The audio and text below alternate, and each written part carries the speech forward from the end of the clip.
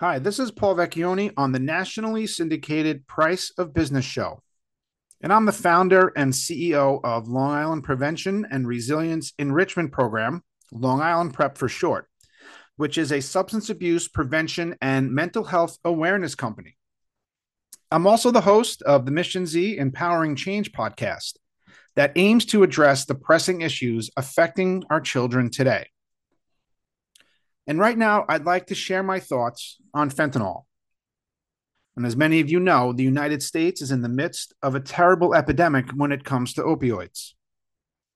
And this epidemic is totally self inflicted, meaning there were forces within our society, whether it was the greedy pharmaceutical companies pushing their overpowering and addictive product, the rogue doctors who saw dollar signs with every excessive prescription, or just the simply apathetic government who was too slow to respond as the overdose deaths piled up in the mid 2000s. Yeah, the American public was primed for an opioid epidemic that has only gotten worse since it began in the mid 1990s. But now we've got an even deadlier product to deal with. Fentanyl, a synthetic opioid derived from similar raw materials and mostly manufactured abroad, has infiltrated the American drug scene with devastating consequences.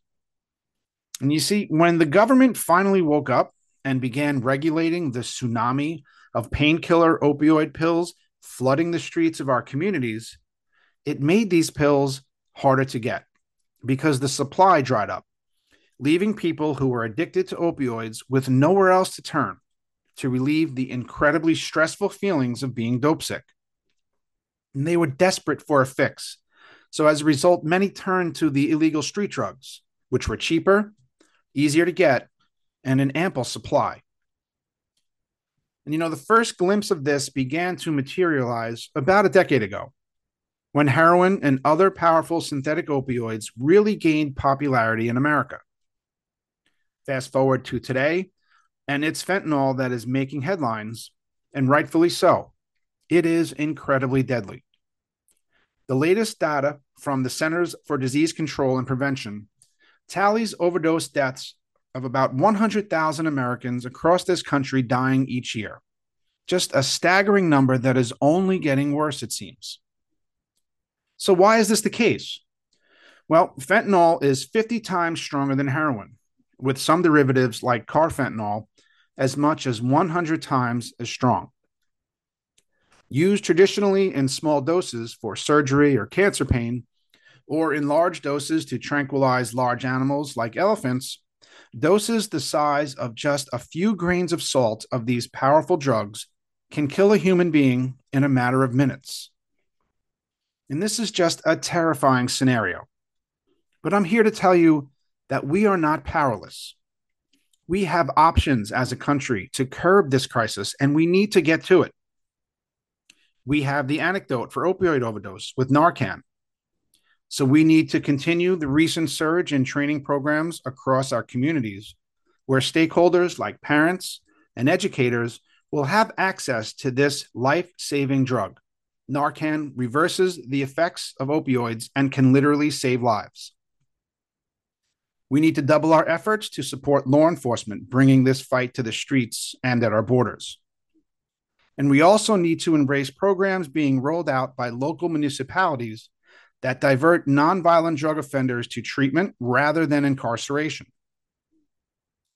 But most importantly, I want to talk to you today about education, because knowledge is power, and we need a full court press to get the word out about fentanyl and all forms of substance abuse. And we can do this. We can do it with comprehensive prevention education for kids in schools and early intervention when signs of drug use manifest. We should focus too on closing that information gap between parents and kids and other stakeholders with awareness campaigns for parents and educators in all of our communities. And these efforts can all place emphasis on informing the public about the dangers of any drug use, especially the opioids. With effective prevention and intervention programs throughout our communities, we can educate people about the dangers and the trends and the warning signs of teen substance abuse. Because when we know what's out there and we know what to look for, we already have a leg up on spotting the warning signs when substance use is underway. Also, equipping crisis intervention teams in schools with the technology and the effective substance abuse strategies gives the people closest to our children the tools they need to intervene and prevent destructive behaviors from manifesting into addiction.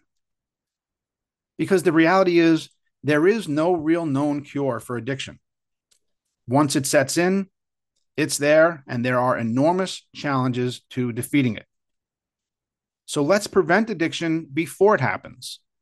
It seems simple enough, but the opportunity to take advantage of these programs is right on our doorstep, and it's time to hear it knocking. Now is not the time to pull back these efforts. In fact, it's time to hit the accelerator. The system is blinking red, folks, and if you haven't seen that flashing light yet, then perhaps you aren't looking hard enough. Talk to your kids. Engage in your community about these issues and have conversations with those on the front lines. Become involved and be part of the solution.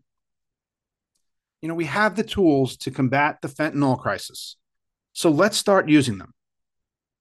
Our kids' future is riding on it. Thank you for listening.